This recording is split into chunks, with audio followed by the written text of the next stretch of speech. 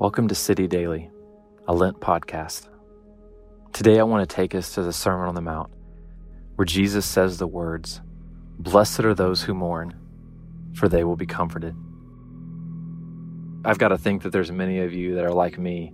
I've read this passage so many times, and I've thought to myself, why would Jesus say that?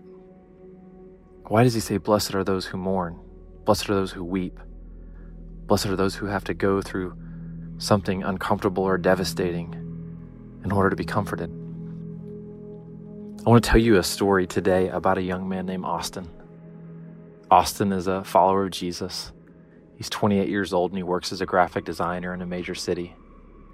And over about an 18-month period of Austin's life, he goes through some devastating things. He loses his mom to breast cancer. Because of some changing economic things that are happening, he loses his job and struggles to find something new. All of the life that's been happening and what he's had to walk through and just the social and cultural climate has caused him to deal with some anxiety and some depression and times of darkness that he's never had to deal with before, and honestly, he doesn't really know what to do with it.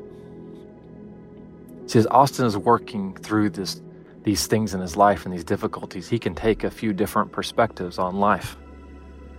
The first perspective is this. He can say, "God, where are you?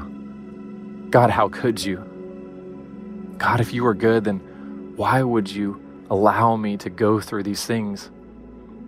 See, this is a perspective that believes that good things should always happen to good people. A perspective that believes that all the benefits of the future kingdom and eternity should be there for us here and now. And when we don't experience something's gone wrong, or maybe God's not there, or maybe our faith is deficient.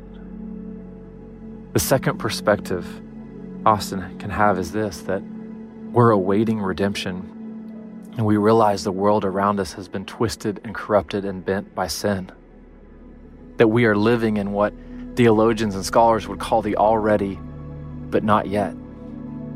The already is us admitting that Jesus has come and redeemed, and our future is certain because of what Christ has done and the work that he did for us.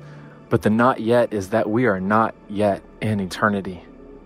So here we are, in a world that's still being corrupted by sin and bodies that are still dying and decaying, in a time and place where bad things happen. And we have to wrestle with this.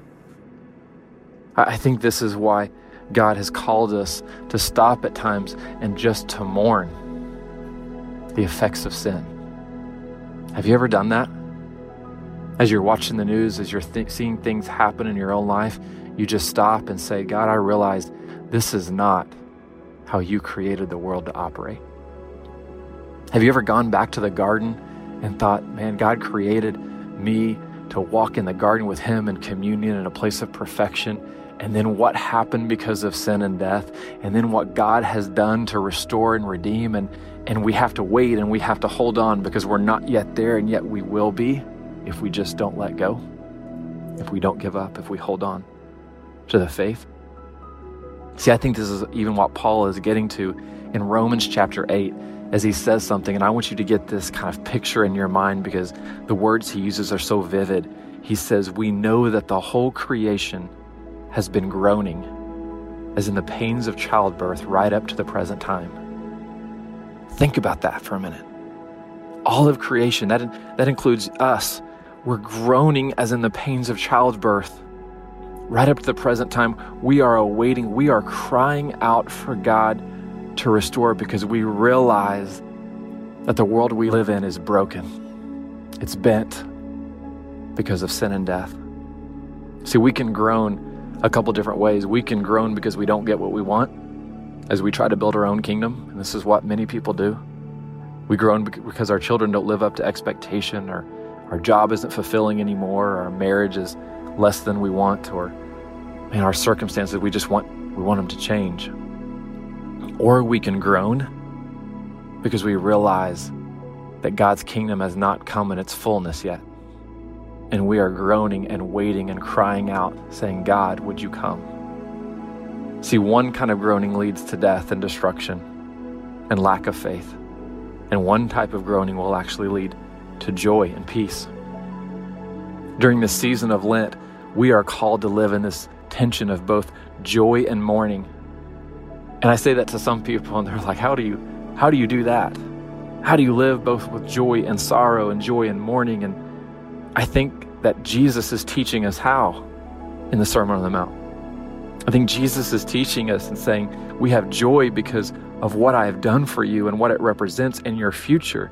But you also mourn and weep because you realize the devastating effects of sin that you have to live through here and now. Let me say this to you today. I believe that mourning does something wonderful in us.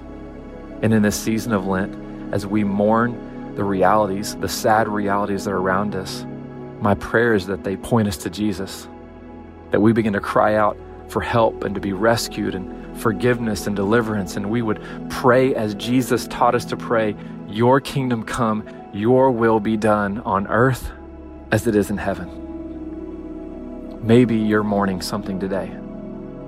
Even as I do this podcast right now, there are things in my life that I'm mourning. This is not how I would have drawn it up. This is not what I want.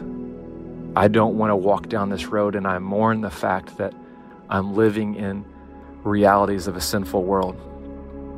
But Jesus, I look to you. Jesus, my mourning calls me to cry out for you.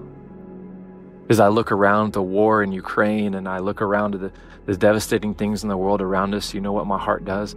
Jesus, would you come and redeem? Would you come and deliver?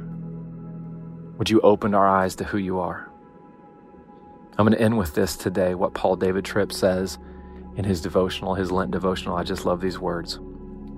He says, may your mourning increase so that your joy may deepen. Jesus, we pray that our mourning would increase so that our joy may deepen. Amen.